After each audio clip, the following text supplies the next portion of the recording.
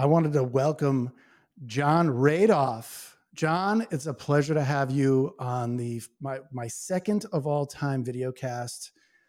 It's I've been talking with you on Twitter Spaces for over a year, although we actually haven't done a bunch of Twitter Spaces for a long time.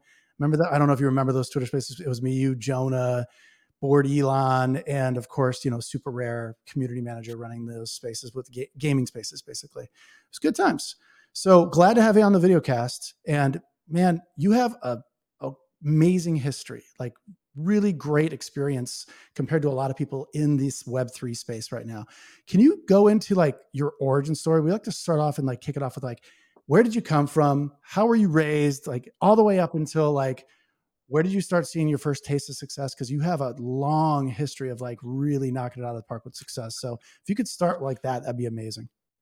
Thanks, Lucas, and it's great to be here. And I was just in a Twitter Spaces with Board Elon a week or so ago, so it's Nice. still happening. Um, He's a let's great guy. see. So starting at the beginning, I grew up as a kid who liked Dungeons and Dragons and programming computers. I started programming when I was about 8 years old. How did that happen? My father worked at a company called Digital Equipment Corporation. At one time, it was the second biggest computer company in the world back when IBM was the biggest. And they built mini computers, and he would sometimes bring me in like over weekends and stuff and plop me down in a mainframe computer room with VT100s, which are these old fashioned terminals. And as a kid, I would just sit there and I taught myself how to program and started making like adventure games. So that's how I got my start. But first, It was my first game too, by the way. I was 11 and I made an adventure, like kind of like called like, hey, go left. You have to like program, go left, program, go right on an Apple IIe. yeah, so not unlike that. So like with two-dimensional maps and tracking your location, and then different things could happen to you if you landed on certain map locations. So yeah, I built some of those things as a little kid. Then got into the online world and the online version of games. So wrote a game called Space Empire when I was 14, which was this multiplayer game where you build up an empire in space, hence the name.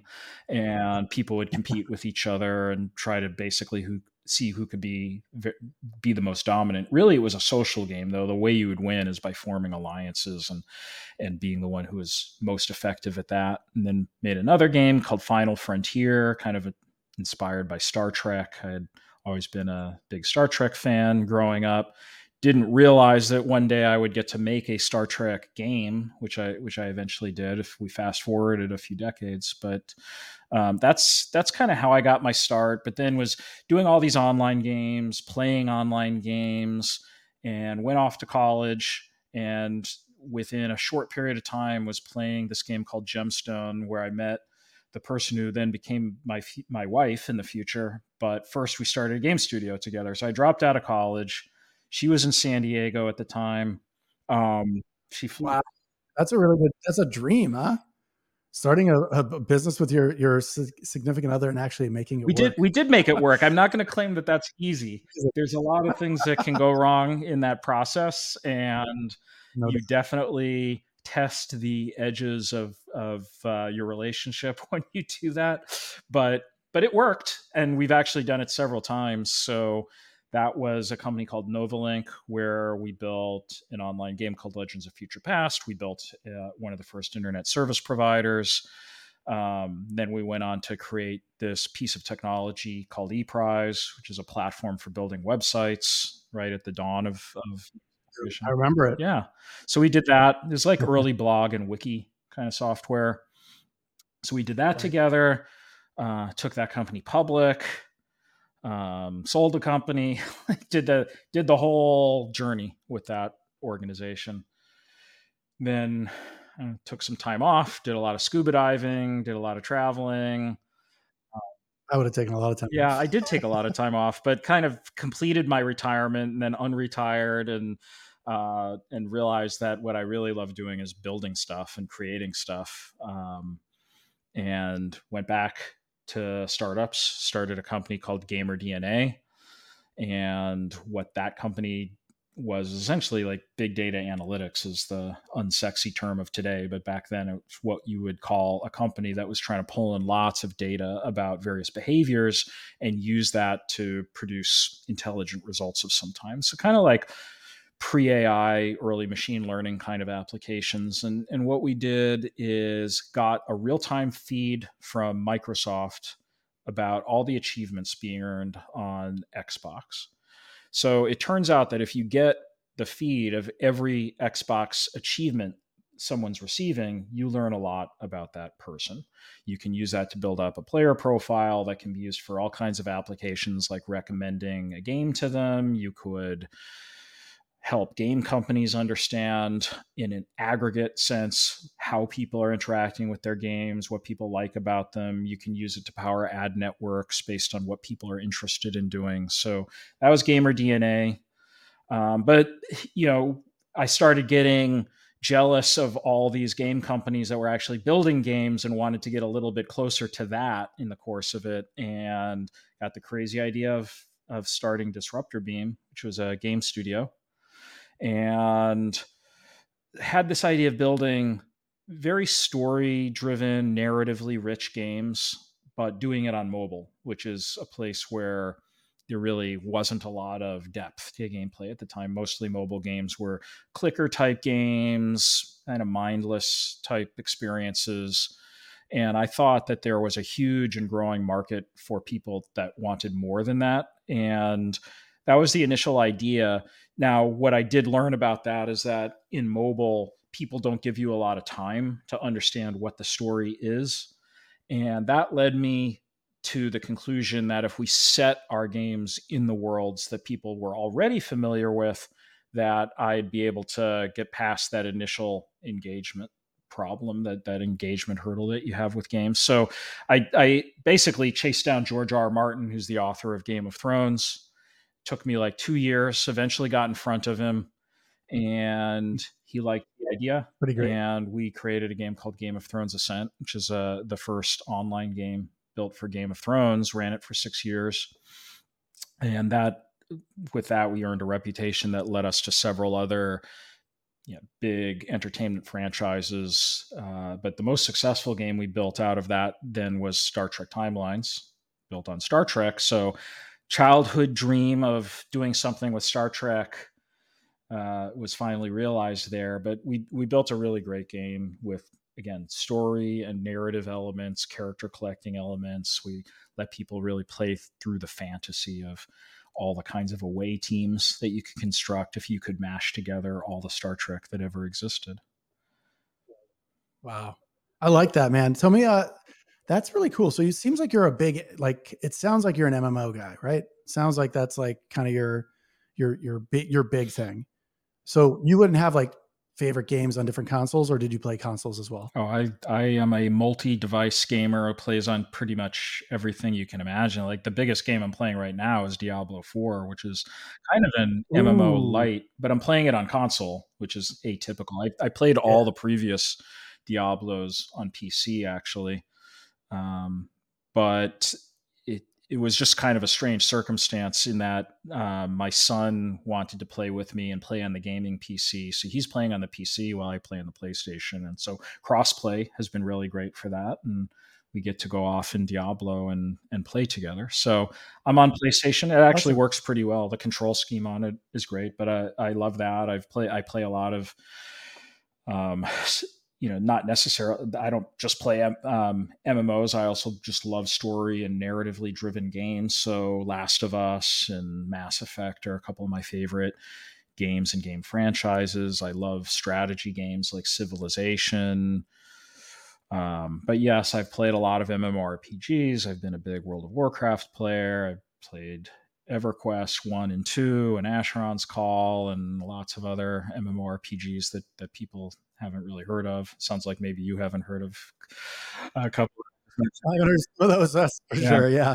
I've played some MMOs. Like I've had a lot of fun playing MMOs in my life, but mine is obviously probably more like the mass population where I like first person shoot 'ems, like my games are, don't get me wrong. I played Zelda and, Resident Evils and, every game you could think of, and, Tomb Raiders and all that stuff. I love that stuff. Like, especially Zelda is one of my favorite. But it's, yeah, I would say I was more of a console guy. Although I found myself in rooms for Counter-Strike in the late 90s, early 2000s.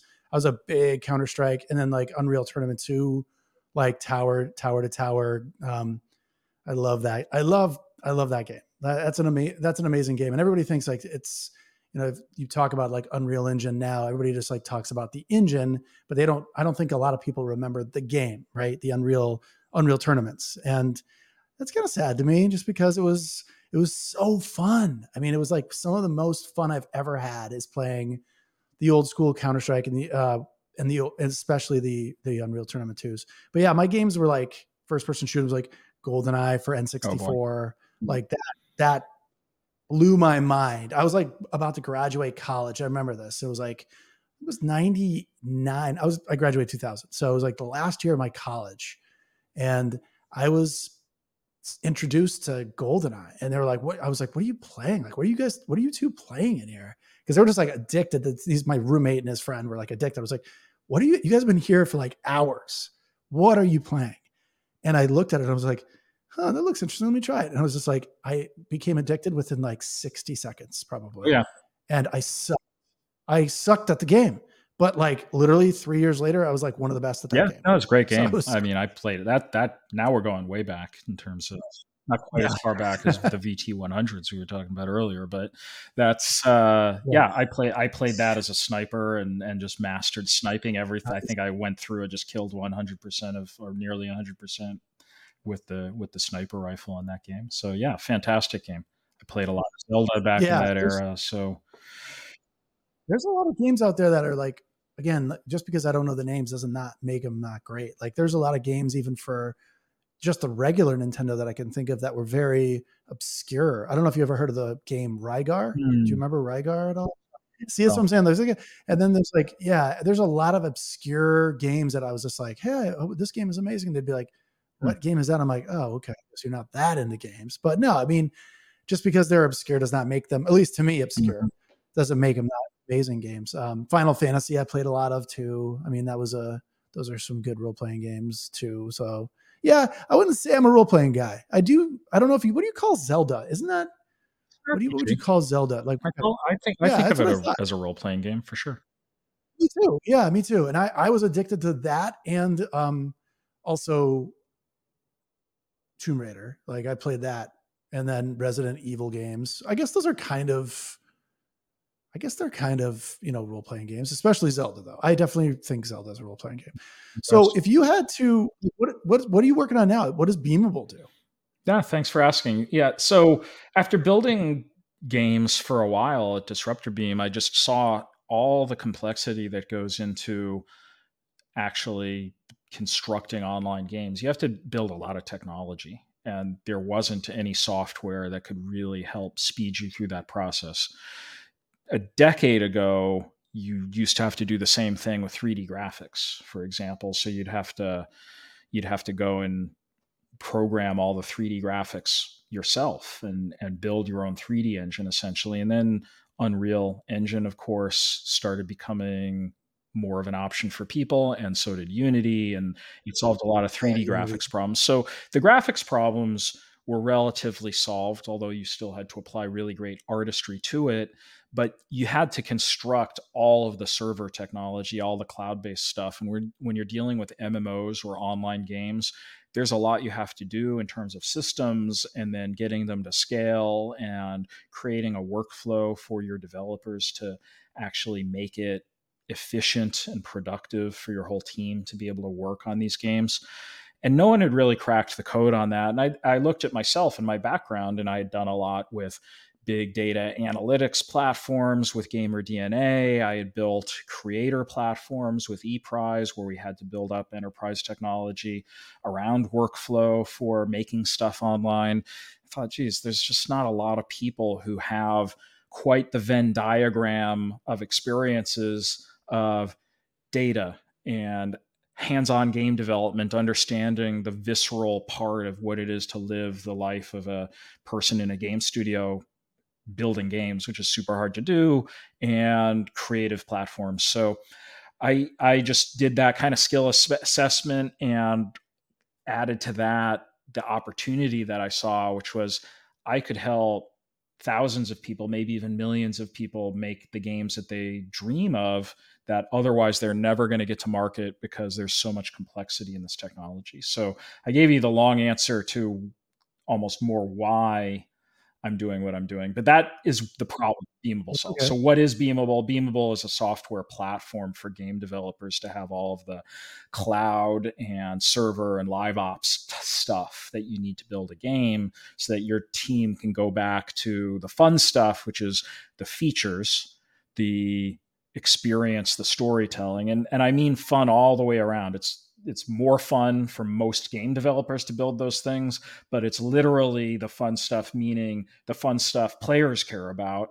So if you have a lot more opportunity to build the Lore. fun It's the parts of a lore. game, you're Yeah. radically increasing the likelihood of success. You're going to get to market faster. Your development velocity goes way up. So, we're in the business of just helping game developers be successful with online games. Yeah, it sounds like to me, Beamable is like a structure. It's like a no code tool for layering things that takes the complexity out, and they can focus on more of like the design, like you said, the look and feel, and the lore of the game, the storyline. So the fun part that actually gets people and like keeps people there, glued to their seats with the storyline and the lore and the characters and the character development, they can focus on that and let the framework already be built, like 80% built, right? And then they get to like doll it up by like 20%. Does that sound right? Yes, although what I'd add to that is it's not enough just to be, here's what we discovered. It's not enough just to be the no code tool, the set of components that you can plug in, because every game has unique requirements. So everybody always wants to customize. So the extensibility of the platform within the languages and the development tools that you like is very, very important. And this is really what both Unreal and even more so in certain ways Unity discovered with their platform. So Unity took the idea of a 3D engine, which is that framework for graphics, and they added to it programmability through C sharp scripting. They added a marketplace called the Asset Store, which sits around it. And those capabilities really help to democratize access to 3D engine game development, but do it in a way that was highly extensible so that you build an ecosystem around the idea. And that's really what's been missing from game servers and game cloud technologies, in that there have been things in the past that have existed. Like you could go to Microsoft, for example, and get PlayFab, which is their platform. That's an example of like APIs that you can kind of pull off the shelf, and they'll do certain things that are valuable to you as a developer, but it's not extensible, it's not scriptable, it doesn't have an ecosystem around it. So that's the gap that we saw, which is how do you really turn it from just a collection of components to a real platform that people can bring into their business and then build around it. And that's what we've been doing with Beamable now for the last couple of years. That's awesome. How do you see the Web3 space actually, or if you do see the Web3 space benefiting from Beamable? Would you say it's kind of like a Unity package or kind of like a Unreal Tournament package where they're actually able to use it? And by the way, it doesn't have to be just Web3 because we're not Web3 people. Like at the end of the day, we're tech people. You're a game developer. I'm a game marketer. I been in the space for 23 years, not just games, but marketing. And how do you see it benefiting? Like, will it, or can you see it like actually bringing some adoption to the Web3 space, or even outside of that? Like, who's using it right now, I guess you could say, and then how does it apply to the Web3 space if it does at all? So short answer, yes, it applies quite a bit. And we work with a lot of Web3 game developers at Beamable. But let me unpack it a little bit. So first of all, Web 2 and Web 3. Most game developers on Beamable are so-called Web 2 developers. They certainly don't describe themselves that way. They just think of themselves as game developers. They're building for Game PC developers. or a mobile Exactly. game or whatever. And to them, like there isn't this uh, structure in the market between like blockchain versus non-blockchain. In fact, most of them probably don't think about blockchain in any given day of the week. That's most of our game developers. For Web3 developers, we have a lot. This comes back to the extensibility stuff we were talking about earlier. So we realized that Web3 game developers who want to build games around open economies or blockchain integrations, they need all of the same stuff that any game developer needs. They need, if you're building a real game, you need game servers with social systems and content workflow system, all the things that actually let you run a live services game. And what I saw in the market was Web3 was becoming its own silo again. Like if you look across game developers generally, cloud and game server stuff is always a silo within every game company for the same reason that this technology hasn't been commoditized enough. It hasn't been democratized enough to bring it out to game developers so that they can just build on top of a platform and not have to build all these things themselves. And that was happening again, but in Web3, but with this added complexity where you build up this technology silo inside your studio for connecting to your blockchain of choice and building your own smart contracts and linking the economy of your game back out to the chain.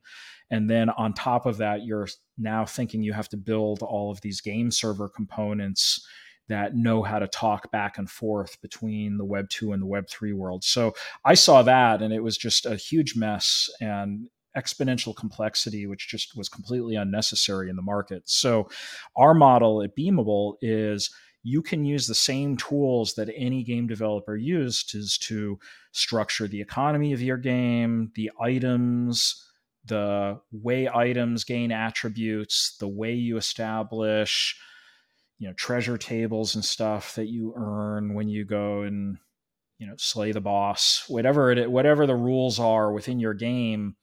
You can use the same tools that are very robust, dynamic, expandable, extensible, that applies across the whole game ecosystem. And then if you want to add blockchain to that, that's literally check a box in our environment and you federate with the blockchain you want to use. So if you want to be integrated with Ethereum or Polygon or Solana, that's minutes, like literally minutes. And you haven't had to build anything already blockchain specific. You're just extending your economy of your game into the chain that you want to use. And that gives you a lot of future proofing because now you don't have to worry so much about which chain it is. You could be developing and you actually have some agility. You could choose the chain later in your process if you want. But more importantly, it gets you off of this whole technology analysis paralysis or technology treadmill that I see way too many of the Web3 game developers just getting stuck on, which is they're not increasing the velocity of the parts of their game that actually matter, which is the features that your player is going to care about. Your player, frankly, outside of the degen communities, like you're not going to find a lot of people who care even what the chain is. In fact, they don't even want to know they don't want to know about tokens when they first play your game. They just want to start having fun. I think people who are approaching this in a smart way, they engage with the player, they show them a super fun game. The trading through open marketplaces, that comes later after they've proven the value to themselves, which, by the way, is the same exact way that the first open economy game I ever played and got addicted to played out, which was Magic the Gathering. So I got introduced to it when I was in college, and no one told me, well, this is kind of being silly, but no one told me about like the currency that I had to get first to play the game. Like it would have been US dollars because there was no cryptocurrencies when I started playing Magic the Gathering. But if that had been a requirement, I probably maybe wouldn't have played it or wouldn't have played it for years later. No, what happened is my friend brought over a deck and he's like, here's a deck. I'm going to show you how to play this game. It's super cool. I played it. It was a great game. And then he was like, and you do deck building in this game. You can customize the deck. You can go to the card store and you can buy more cards and dream up your own concept for how this works, or buy booster packs. And then that opened up a whole additional super fun aspect to the game. And then much later into it, like probably after I had been playing for a year plus, did I start getting into actually collecting cards. Turns out I was kind of a dummy about it because I had a Black Lotus. I had all the very valuable cards of Magic the Gathering. I bought a Black Lotus. This is gonna, if there are real Magic the Wow. Gathering fans out there, you're gonna shake your head in a moment. But I bought a Black Lotus, I think for probably $5, $10, something like that. And I sold, Bitcoin for yeah, pizza no, I over here. sold it for $200. Yeah, I was pretty young at the time. I sold it for $200, and I thought I was a freaking genius. Like, wow. You were Yeah, theoretically. Think about it. You were. Look at the flip you did there. Like that's a I really made good a flip. 20x return. I was like, John, you are really good at collecting this shit. Well, it turns out that Yeah. he's selling for $50,000 now, or even mint condition alphas. I think one sold for a couple 100,000. So I, if I had held that, if that would have been a pretty decent investment, but maybe not quite as good as Bitcoin, but right up there. I was just gonna say the Bitcoin pizza idea. Like I keep thinking back to that, and anytime it's funny because when I was trading NFTs in like 2021 very actively, and it was like you could not go wrong. You could buy one for $800 and flip it for 10, 20x easily. And I remember people would give me grief about it, like, "Hey, you got that NFT for like 0.09 ETH, and you flipped it for one. Don't you feel bad about that?" I'm like, it's a 10x return. Why would I feel bad about that? Like, I don't even understand. And that's where I think these degenerate kind of like thoughts of like, hey, if I flip it at 10x, what if it goes to 20? I'm a real investor, or I have a strategy. I'm like, hey, if it gets to here, I'm selling it, and I don't care if it goes to 20. It could go to 50 as far as I'm concerned.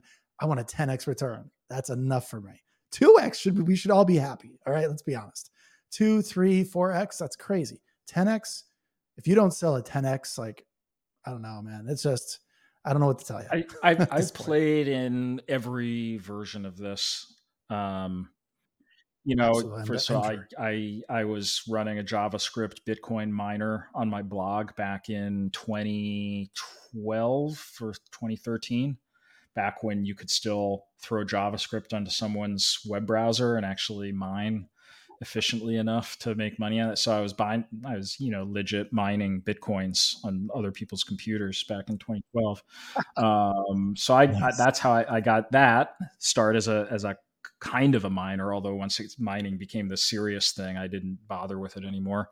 And then, and I hodl Bitcoin today and Ethereum and a few other coins. And I've certainly, played around with being a degen and buying shit and then flipping it. And I've made, I would say I've lost some money doing that a few times, but on balance, I've probably done pretty well with it. But listen, like that speculative behavior, I don't think is actually like as fun as that is as a thing you can do when you're making money at it.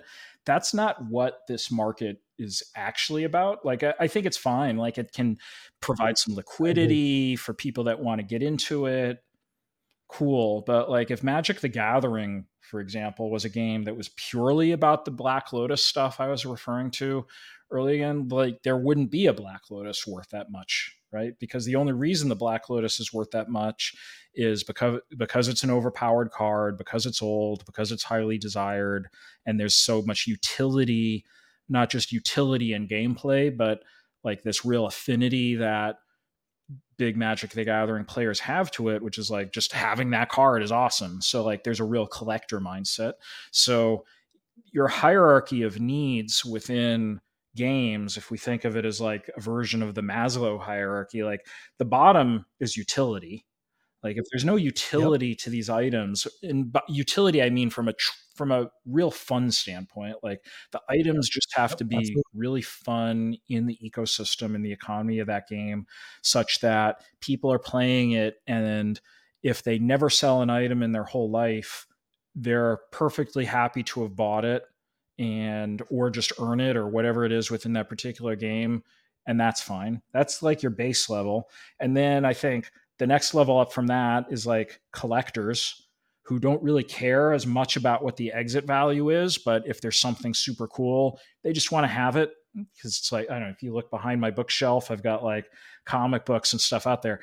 The likelihood of me selling any of those comic books, even the ones that are kind of valuable, is like very low. Like I just want to have those comic books because it's really awesome to have, like, the first edition of the Sandman compendium or something. Like, I want that. And then at the little tiny piece of the pyramid that is just like speculators who are making a business of trying to buy and hold and then sell, or buy and flip. That has got to be the minority of your population for your game, or else they rule everything. And in fact, they'll just cause your economy to go to zero faster than anything else. So I I think there has been a change for the games that I've been seeing over the last year or so, which is, first of all, so much money just dried up anyway, like in the bear market. So Absolutely. no one's getting funded to build a game to flip. So Not yeah.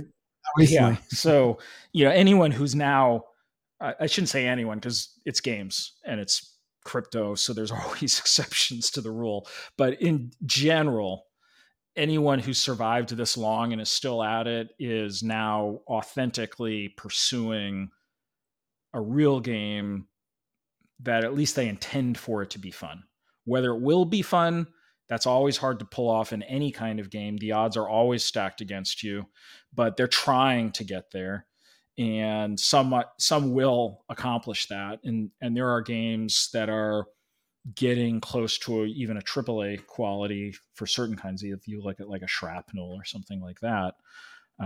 Wild Cards, like that. These are games that are being built with sizable budgets by teams with experience building really high production value games, and then there will just happen to be a crypto economy around the trading ecosystem of the items that you use in this game. That, I think, is going to generate some interesting results, and it's not just the AA, AAA. It's also high quality, just pure fun experiences. Um, there's a game developer that we're working with, creating a game called Mystery Society, for example. It's a startup from Chris Heatherly. He ran games for Disney, and then he ran games for NBC Universal. So it's like super legit guy building a really interesting social deduction game that just happens to also have an open economy using blockchain to implement things like avatar customization and creating your mansion where the social deduction game plays out. And I think he's onto something that is both good in terms of the economic structure of the game, but there's just a real pure fun to it. Like, if you play this game, you will have fun, even if you don't have to get into these aspects of collecting and speculating or whatever. Yeah, I think it's interesting what you said, that games have a hard time making it even out of the Web3 space, which they do, right? Let's be honest. Like, even if a game does make it, like, what is it, like a 13-month window of a successful game, and then it like loses its juice, and then like people start to abandon that game for the next best game that's out there. I mean, even people with budgets of like 20, 30, 40, $100 million to make video games still only have like these very, very limited runs usually. I'm not saying that the outliers aren't there, but there are definitely games that have like spent a lot of money and then people just like lose interest in like, 12 to 13 months and then move on to the next thing. What are your thoughts? Like, Of I mean, course. isn't that, I mean, Any yeah, game is really a community, and yeah, the staying power of that community is going to be a function of a lot of things. It's going to be about, what do you do with that community? What kind of events are there? What kind of content do you continue to roll out? Is there, in fact, gameplay system that supports an elder game, which is fun to come back to on a continuous basis? Something that I'm really proud of in all of the mobile games that we built back at Disruptor Beam, because if you look at, games like Game of Thrones Ascent or Star Trek Timelines. Star Trek Timelines is a game it's entering its 7th year, and we have people that are still playing that game that signed up the first month that game existed. So you can create it, but it requires a lot, and it requires a long-term vision about how people are going to be playing it. And you just have to continuously engage with that community. So it certainly can be done. I have some potentially provocative feelings about this whole concept of quote unquote Web3, which is like, I don't think that brand has done anybody any favors, frankly. Um, I I agree with you and I 100%. and I'll just say this, like, I don't I keep trying to tell people to not call Web3. Just say you're making a game. Just say you're making a exactly, game. because there And are then no Web3. Let me say this: there are no Web3 games. Okay, there I are agree. games. 100%. There might be Web3 trading markets, like Web3 exchanges. Like that 100%. has some meaningfulness, because then you're talking about, well, how do you take this item you own and trade it with other people in a way that isn't like in the control scheme of the game publisher. So if I buy a physical Magic the Gathering card, I can go to my friend and we can trade that. We didn't have to ask anybody permission to trade with each other. I can take it to a card store and try to trade or sell to them. That's all that a Web3 exchange is. It's essentially allowing you to do these transactions that you could do with physical objects, but do it with digital objects. And that does mean that there's going to be different kinds of game systems that are required to support that, because Magic the Gathering, as one example, or Pokemon, very different in terms of how the game system has to be designed around the idea of card collection when it's completely open like that, versus something like one of these card games where you get it in a box and it's not expandable, and you have to play within a very specific set of patterns, or if it is, it's expandable, it's because you bought the expansion box or something, and everybody kind of plays with the same stuff. Like, that is a different kind. And there, by the way, there's nothing wrong with either of those. Both of those can be super fun game systems to play within. The point is that the game system has to be different when you think about the structure of the economy of how those objects are acquired, in the same way that, Web3 then impacts the way you have to rethink the economies of games. But forget the whole concept of Web3. Like, if you market a game as a Web3 game, you're going after this market of degens. And like I said earlier, you can always find the exception. I'm sure there's going to be some super successful degen focused game out there. Maybe Yuga Labs is kind of heading that way. I don't know, but for the most part, the gaming market doesn't care about that stuff, and they don't think of themselves as categorized in that way. Make a fun game and let the game speak for itself, and then design a game that supports an open economy, and then provide those connections to decentralized exchanges if an open economy and open trading makes sense for your game. That totally makes sense what you just said. I always think too that if you're going to market it as a Web3 game, also have a different marketing plan for regular people, just saying, hey, here's a really fun game. You can target both audiences. You just target it with marketing, not actually saying this is a Web3 game. If you do that, it's you're definitely shooting yourself in the foot with audiences. People will be almost instantly turned off if you say Web3 NFTs, anything to do with that right now. It seems like if you ever mention Web3 outside of people that are not like doing things like that are blockchain related right now, you get the, oh, you're a crypto bro, peace, I'm out. Like, I don't even want to talk to you, like, every single time. So I definitely think it's limiting yourself. You're kind of like setting your game up for failure if you actually go, I'm a Web3 game. Now, like I said, if you do it marketing wise, where you're just like, hey, here's a really great game, and then you target a very, very niche people on like Twitter somewhere and say, hey, here's an amazing game, and by the way, it also supports crypto, blockchain. People will be like, oh, cool, this is great, it's a Web3 game. Let them say it. You don't have to say it. So Just an I idea. don't know that we figured So out how to market Web3 games yet. Oh, now I'm bringing I the don't think term we back. need to. I don't think we need to. Yeah, it's hard to think that we need to because we had in-game economies forever. Like economies of games have been there forever. And we don't need to say blockchain. I don't think we need to say NFTs. I don't think we need to say these things. They'll just use them and they don't need to know they're even there. That's what I see it as. It's just structure. And all they need to know is that if they want to trade their items, they can trade them. If they want to know, like, if somebody owns an item, right? That's what blockchain does, right? It's ownership and authenticity. Is it real? Do you own it? That's basically what it does, right? And then it allows you to trade across markets like pretty easily. And kind of like a decentralized way of trading. So you don't actually have to go through although you kind of do have to go through a centralized like exchange somewhere at some point. So there really is no decentralization except unless you do like a peer-to-peer transfer, right?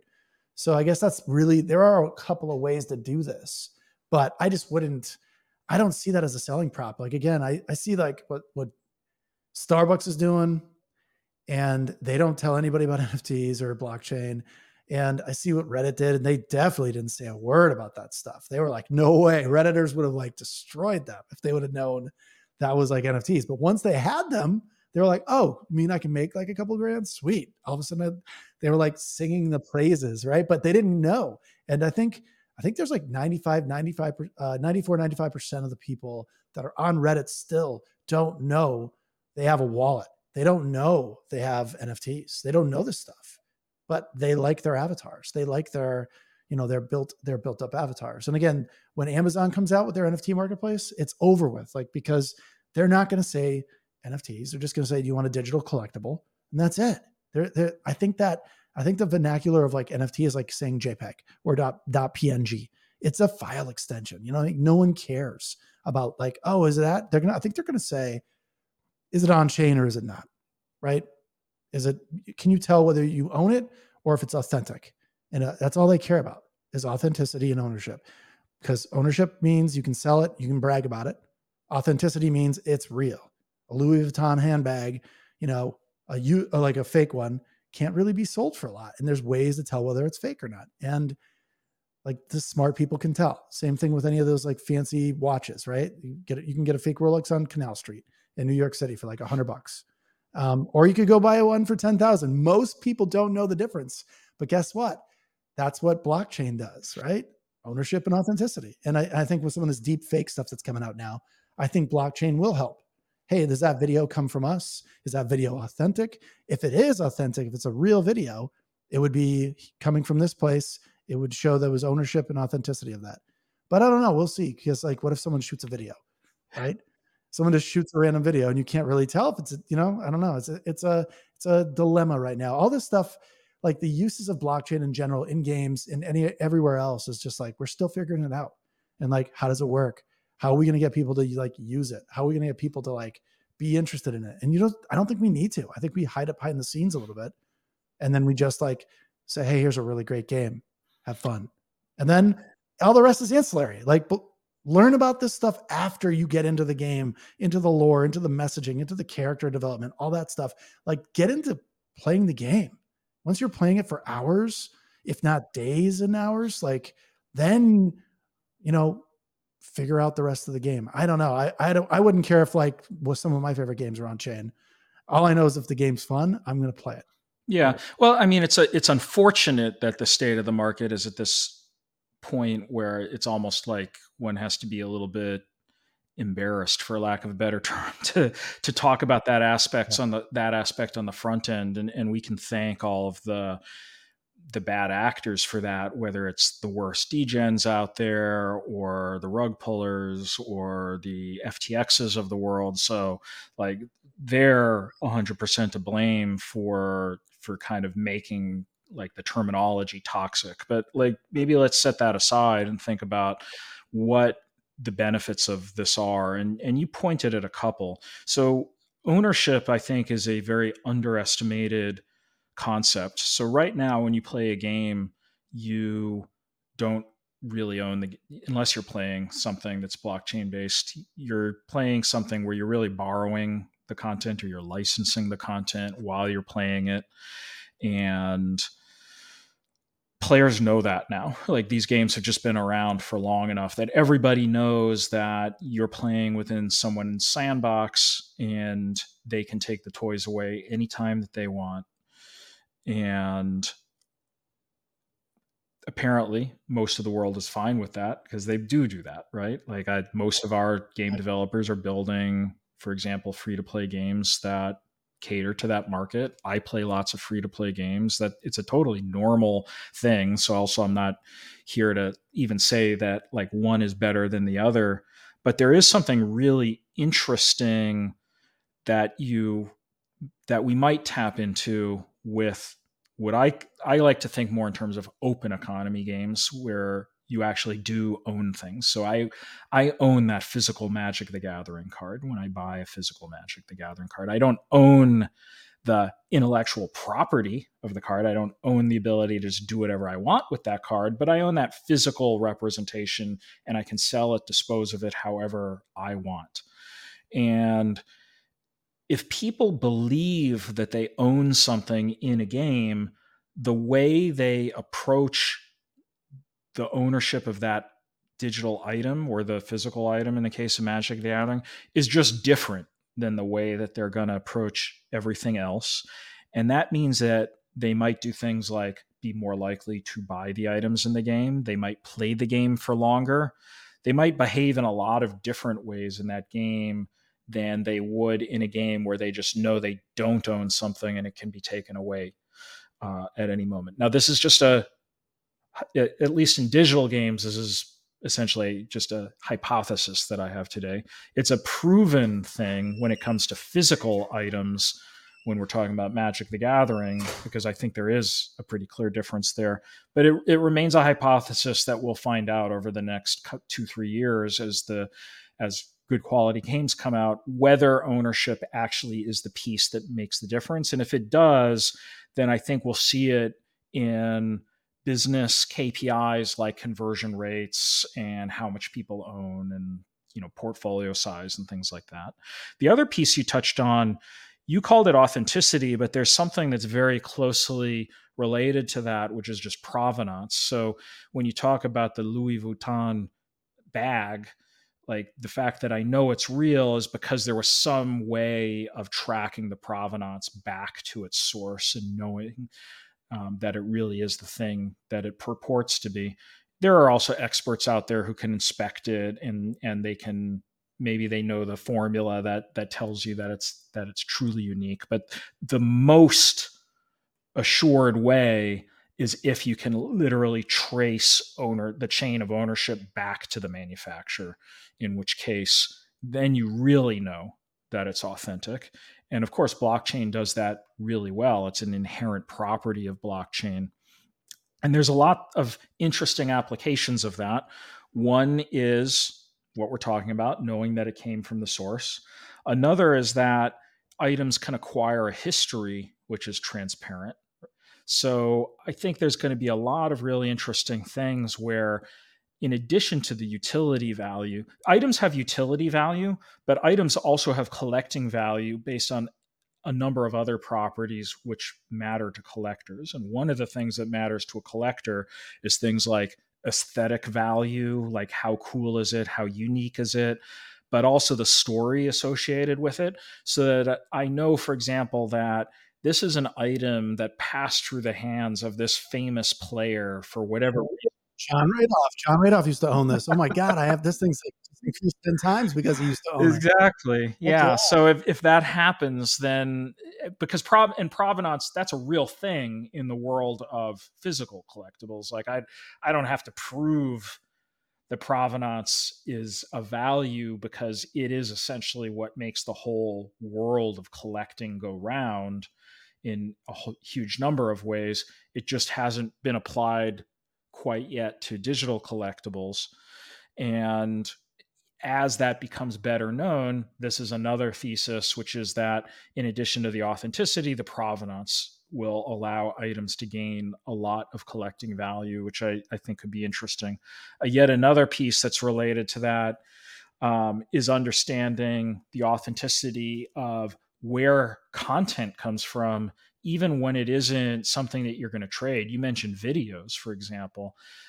With generative AI, which is something that I write a ton about, it's pretty soon. It already is, but it's not quite at the crisis level yet. But it's becoming a problem, and soon will be a crisis that you won't be able to distinguish, fact from fiction online. There will be videos out there showing the president of the United States saying something, and you will not be able to run an algorithm on it that tells that it wasn't real, except Right. if only we had this technology that could cryptographically sign something from the source saying that they really expressed that piece of content. Well, we do this for software, right? So we digitally Yeah, sign we do. pieces Yeah. of software so that you know that it came from a particular software vendor, and therefore you should be able to trust it on your computer.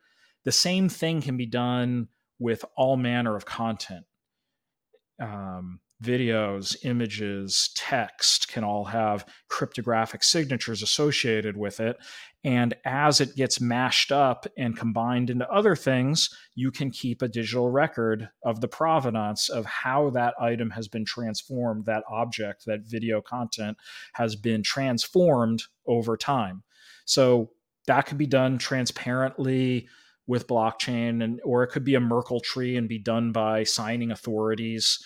There's a lot of ways to approach it, but we basically have the technology now. What we don't have is like the browser technologies that support, or at least pervasively, the ability to show the history of content objects. We only do it, for example, at the level of a website when you look at certificates and who was responsible for gaining the certificate. So this is going to be something that's going to happen more and more. That has to happen, in my view. And there's no real technology outside of cryptography that could actually accomplish this.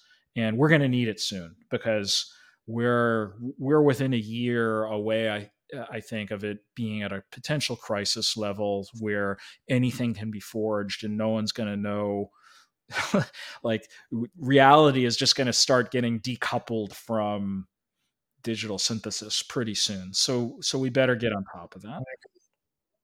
Yeah, we do. I think what you said is really interesting too. It's, in the world of tracking and analytics too, like you said, I'm an analytics ad tech guy as well.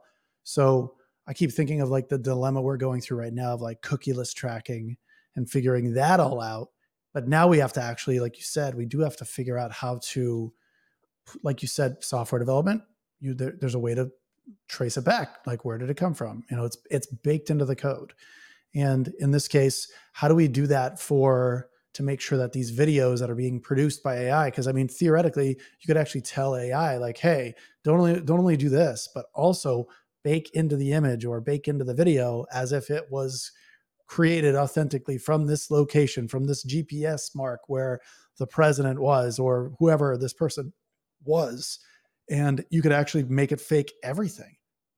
It's going to be a tough, I don't know how that's, I honestly don't know how that's going to be able to work. Well, what you AI could is do good. is, if, for example, if the White House releases official videos, they'll sign it and say that this is signed by the White House. If there's a photographer True. at the White House taking pictures for the New York Times or Yeah, whatever, that that's it. You photographer just solved will it. sign You it. just solved Yeah, you just solved it too. Like, there'll have to be like streaming cameras at all times, right? During like a presidential speech that can't be tampered with.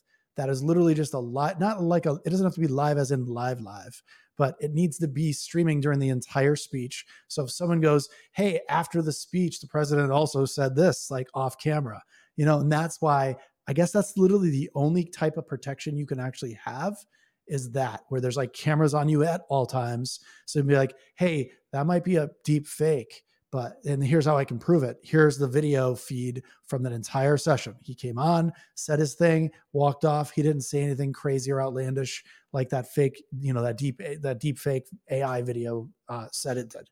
So I think that's kind of like putting us towards, I don't want to get like I hate politics. So I don't want to get into that, but I just want to say like that is kind of putting us into a way of like being surveilled like at all times to make sure there's no deep fakeness happening, right? Because someone can be like, hey, I just got into a car accident, but I'm going to go have AI build a video of this guy I know down the street and like make AI, send the video and say, hey, look, I took a video from my phone and that was this guy driving a car and it wasn't me. Here's the video proof of it. Like there's really no way to tell unless there's like cameras all over the place showing, like basically surveilling us, watching us, making sure we're being honest with each other. If we have this ability to like fake this stuff, it doesn't have to be a guy on the street, but you know what I mean? It could be, you could literally say, hey, I just make some random dude and make it look like they stole my car driving down the street or whatever it is. So yeah, it's just it's not interesting. that this isn't a political left or right thing. Like in general, I think people, if they're authentic themselves and earnest, then they care about knowing what reality is. And they're not just trying to trick people. Totally. So, if your basis for reality is understanding truth, then we all ought to want to try to get to a shared truth on things. So it doesn't Absolutely. require surveillance to do that. It just requires people opting in to digital signatures on things. So it just means that when you take a video, you could add something to it that says, I'm the one who took this. It's not about the subject of your video needing to be part of some kind of surveillance state. It's just about you, the person who recorded the video, saying, this came from me. I took this video. I'm going to opt in to signing it, which means that I was the one responsible for recording the video. You could kind of check with me through a Merkle tree or a blockchain based history that shows that, yes, in fact, it certifies that I did take this. Doesn't mean that you'll always have to. In the future, you'll be looking at a video and just like a piece of software that you download right now that's not signed, you'll see some videos and it'll say this video is not signed. And then you'll just have to reach your own conclusion about whether you want to believe it or not based on what's there. But at least if it's signed, then you'll be able to relate it back to the source. And it doesn't even mean that has to be traced back to a specific identifiable human, just as we have, pseudonymity within blockchain for a lot of people. It could be traced back to a pseudonymous identity. At least you know where it came from and you can associate the reputation of that source and whether you choose to think that it's a good source for you or not. And then it kind of leads us into the third interesting application of blockchain, which is just the overall composability. So this application is also something that's potentially composable because as assets get kind of smushed together, like the president's speech in that example, like a lot of people are going to want to add commentary to it. They might transform it. They might add graphics to it. That's a transformation over the original content. You can have the chain of custody on this, the provenance, so to speak, that says, okay, embedded within this particular video asset, it came from the president's official source. And then I, as the, pick your favorite news source, Fox News or MSNBC, it doesn't really matter. They're the ones who now transformed it, and you can reach your own conclusions about what value they added or subtracted from that piece of content. So again, it's really more about accountability and knowing that there was some series of individuals, pseudonymous or otherwise, who were involved in it, and that you can compose these assets together and understand what was behind it. One of the big challenges for language models is that this problem is actually a lot more complex because with video, you kind of create these assets and then pieces of videos can kind of get merged together and you can track the pieces of it. But with language models in AI, it's actually a lot more complicated because now you're dealing with stories and narrative and text. And like this is not a solved problem right now, but an interesting one to think about, which is how do we start figuring out how to explain the sources of knowledge and content that cause a language model to create the particular synthesis in a given circumstance that it did.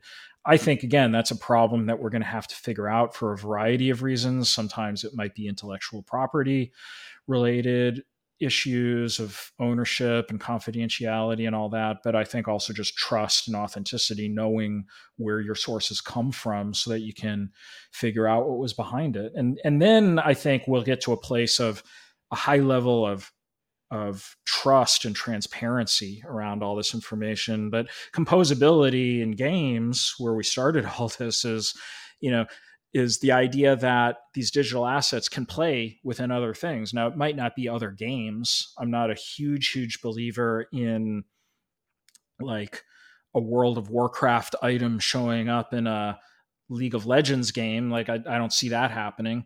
It does kind of happen like that across Roblox games, for example. So there are some proven use cases for certain kinds of ecosystems where avatar items and stuff could enjoy some transportability from world to world. So there probably are some interesting things there. But I'm talking more about like, what does it mean to own something? If you own something, then you can dispose of it how you want. And that, of course, should mean that you can choose to sell it in the venue that you want, the marketplace you want. And that's the most immediate application of composability. And composability and ownership, I think, are very closely related concepts, because if you own something, you should be able to compose it into whatever you want. Heck yeah. I want to compose everything. Let's go. I can't wait for people to watch this. People are like, wait, what? What's his favorite game?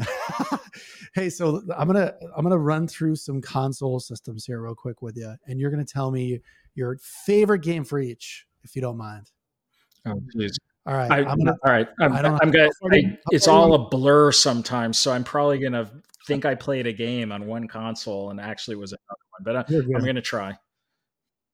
I'll correct you if I can. if I hear anyone. It's a good chance to embarrass myself. So, let's go. No, I'll let it slide. So let me think here. That's how far are we going to go back? Okay. Let's do.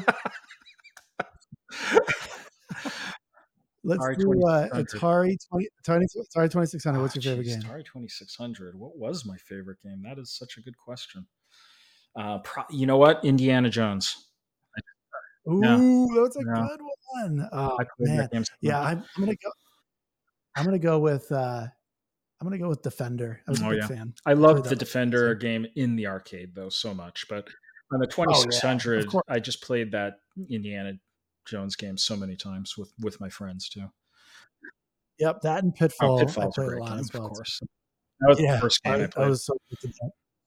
Yep, same. I think I was on an Intellivision when I played the first Pitfall, and it like blew my mind. I'm like, how do I get one of these? It was so great. So yeah, okay, let's go to the next. And then the first Nintendo. I had an NES. I mean, Super Mario Brothers, of course. Oh, tried and true. I like it. I like Castlevania too, but yeah, that was a good one. Castlevania was good. You know, why don't you give me a top three? You can go top three. I'll do top three. I feel like it just goes into a long tail after that. What was the? I mean, I played so much. Like I was like when I was a kid playing that, I was an expert Super Mario Brothers. Contra, Atari Warriors. Okay. Yeah. All right. How about the Super Nintendo? Let's see. I didn't stick with Nintendo as consistently at that point. So first of all, I would have continued. But I became much more of a PC, Atari ST, Amiga gamer. So I was much more computer centric for quite a while before I returned to consoles. What was the console that brought you back? The console that brought me back was actually a Sega Saturn. Ooh, wow. Talk about obscure, man. Saturns. Woo! I played Saturn a couple times, but not often. Yeah.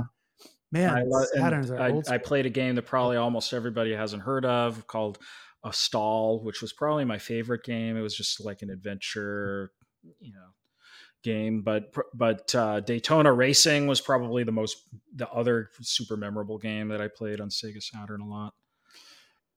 I always think of Super Nintendo. You know what? I am getting them mixed up too now. I'm just gonna. I think maybe we should have But I skipped Super but Nintendo. you mentioned GoldenEye earlier, and I'm thinking, Oh, what that's did I That's play Nintendo Golden? 64. I honestly can't remember what the heck did I play GoldenEye on. There's a period The where everything N64. I've owned so many of these systems over the years. I don't even remember where some of them were on, but um, I had a PlayStation 2. My favorite. Oh yeah, PlayStation 1 and PlayStation 2, like awesome. But PlayStation 1 was definitely the jam. But what? So you I said didn't you had not two? have a PlayStation 1. I went direct to PlayStation 2, and um, Metal Gear Solid was my favorite Ooh, game on good that. choice. I love that game. Superb game. I love Yeah. that game. Oh, And I I was so addicted to Metal Gear 2. yeah, and Invisibility, like I remember the invisibility part of like Metal Gear 2. Just so what were all the such Nintendo systems along the way, or and the because I what did I play? Game What did Boy I Switches. play?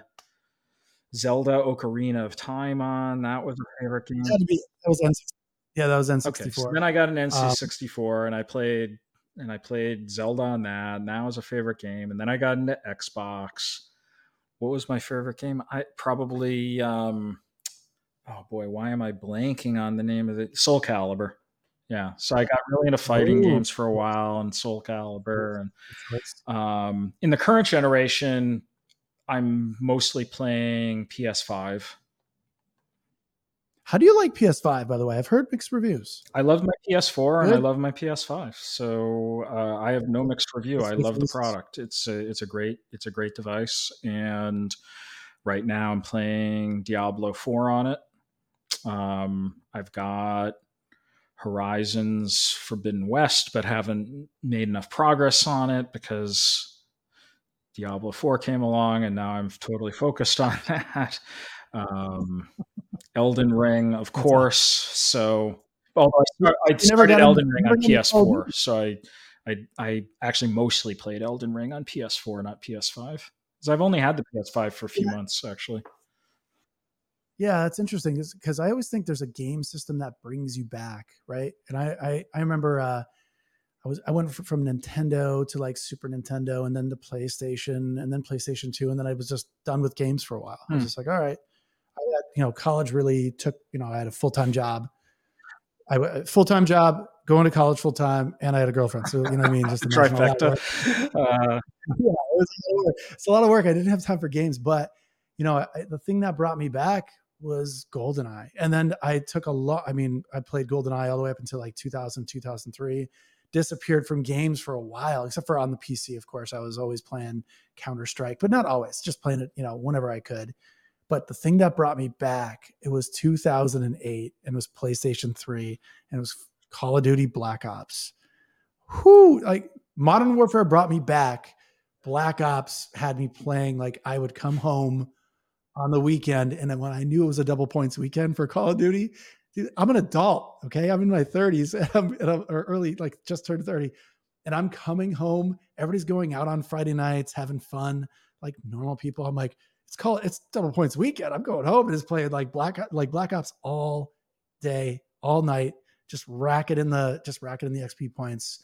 And there was a trick where if you left your PlayStation on, even after double points weekend was over, it would keep double points weekend for the entire week too. So I could come home after work, play, and level up. So I was like prestige 15 by, like 3 or 4 days in because of the double points mhm. weekend. Man, that was a great game. So that's the game that brought me back. And then the Black Ops 2 was decent. And then I haven't played games in like, wow, since 2018. I have not actively played games. And I Well, love I think video games. Like I obsess. we Once gotta I get into we a gotta game, I'm just fix like, that. oh, I, games. I Yeah, we I'm do. uh, there is no time in my life since being about 8 years old that I haven't played games.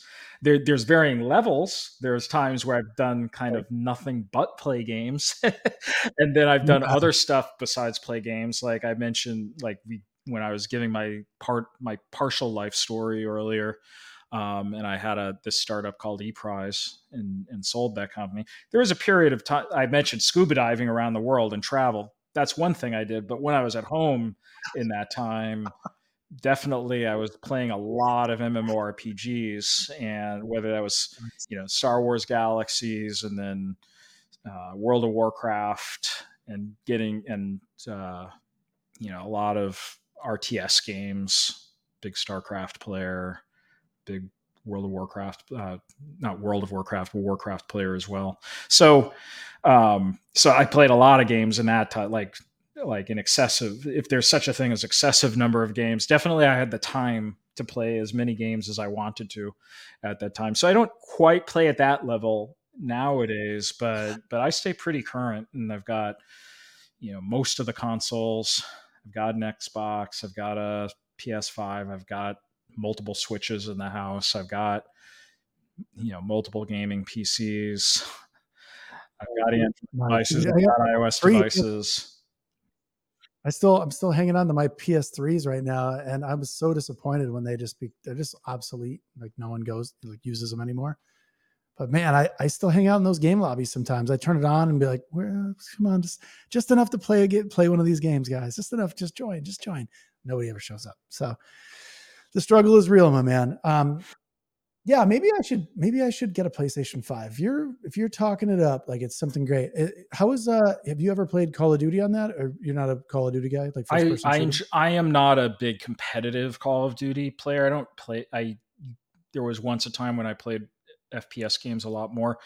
So I don't have an opinion on Call of Duty on the PS5, but I mean it's a great system. The last Call of Duty I played was several years back. I can't even remember what number it was, but the last time I played it would have been on Xbox. So Yeah, I've never played Call of Duty on Xbox. I don't think I've ever played a game on Xbox ever. It was always, and that's not true. I used to like test play games all the time, but I wouldn't really call it like I never owned an Xbox. I was always very PlayStation heavy. It probably has something to do with me working for Sony Pictures. I was very loyal to the brand. So, and also what I liked about PlayStation at the time, I don't even know if this is true anymore, but the PlayStation Network was free. Like you didn't have to pay for it. So I'm a big fan of free. At least it was free then.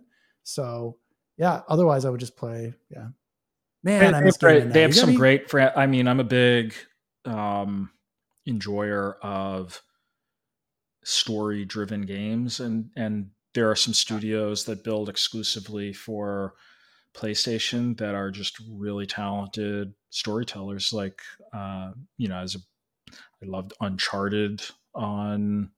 I haven't played it on PS5. Played it on previous generations, but in particular, Last of Us is just such a fantastic game. Both the original, the expansion, the second. That's a game that everybody should play who loves story games. But also on Xbox, that's where I played Mass Effect originally, and Mass Effect 1, 2, 3. I love all three of them. The second one was my personal favorite, but fantastic game. There's just great. I mean, listen, in some ways you just can't go wrong. There's great products on all the platforms today. Maybe you want to switch if you want something portable. PS5 is fantastic. I don't have the current generation Xbox, so I couldn't give a fair review to it, but I've owned most of the previous generations of Xbox, and there's just great studios out there, great storytellers that can manufacture content for all of these devices. And by the way, though, like you don't need a console; you can play on PC.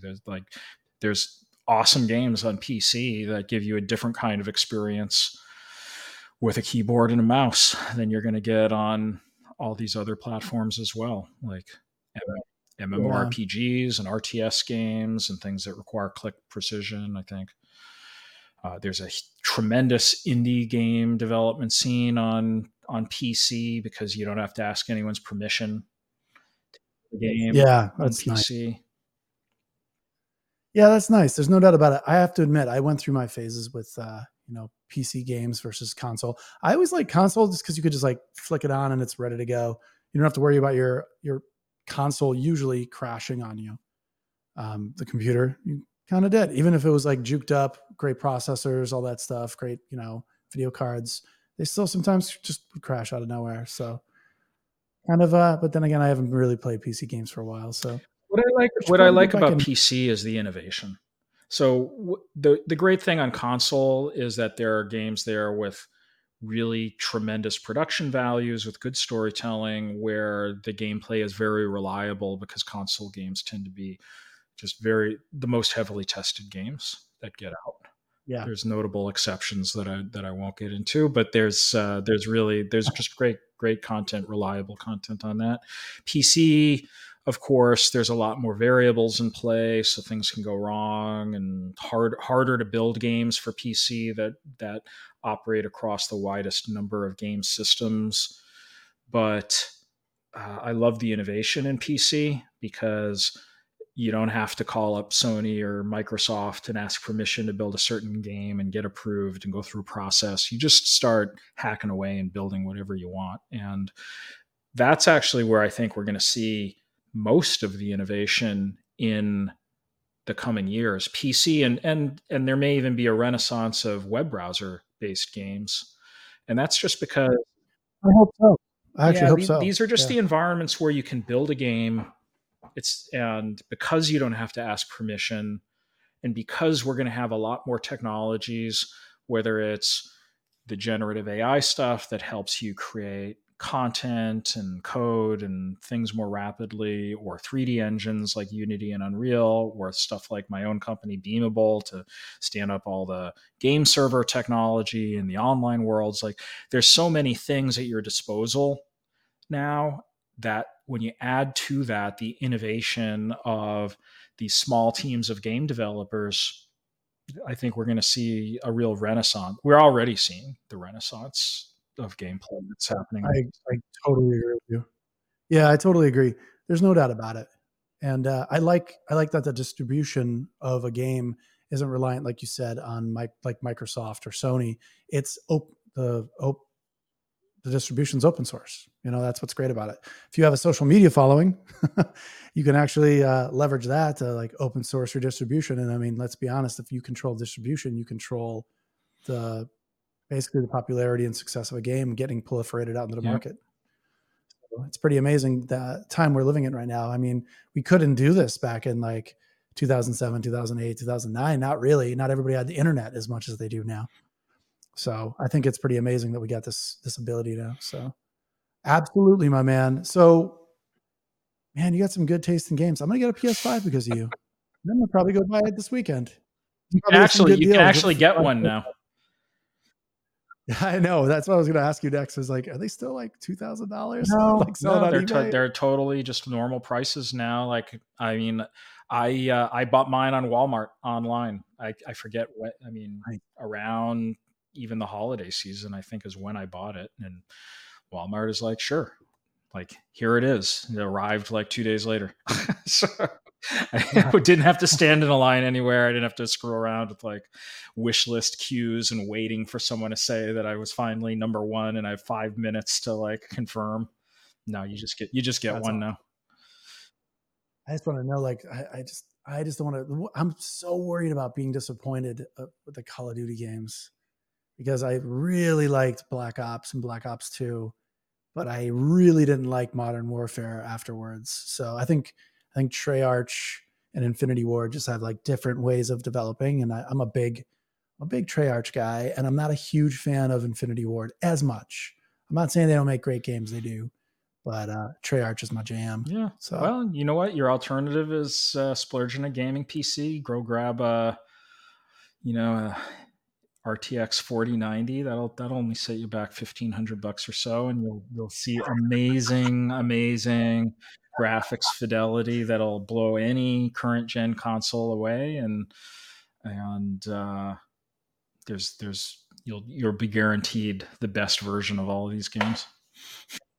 yeah, I bet. And the best I ever did with a gaming PC, like a real legit one, was an Alienware, like all souped up Alienware one, and it was like obviously before. I think it was right before Dell bought them. So Yeah, I'm dating yeah, myself. a really good.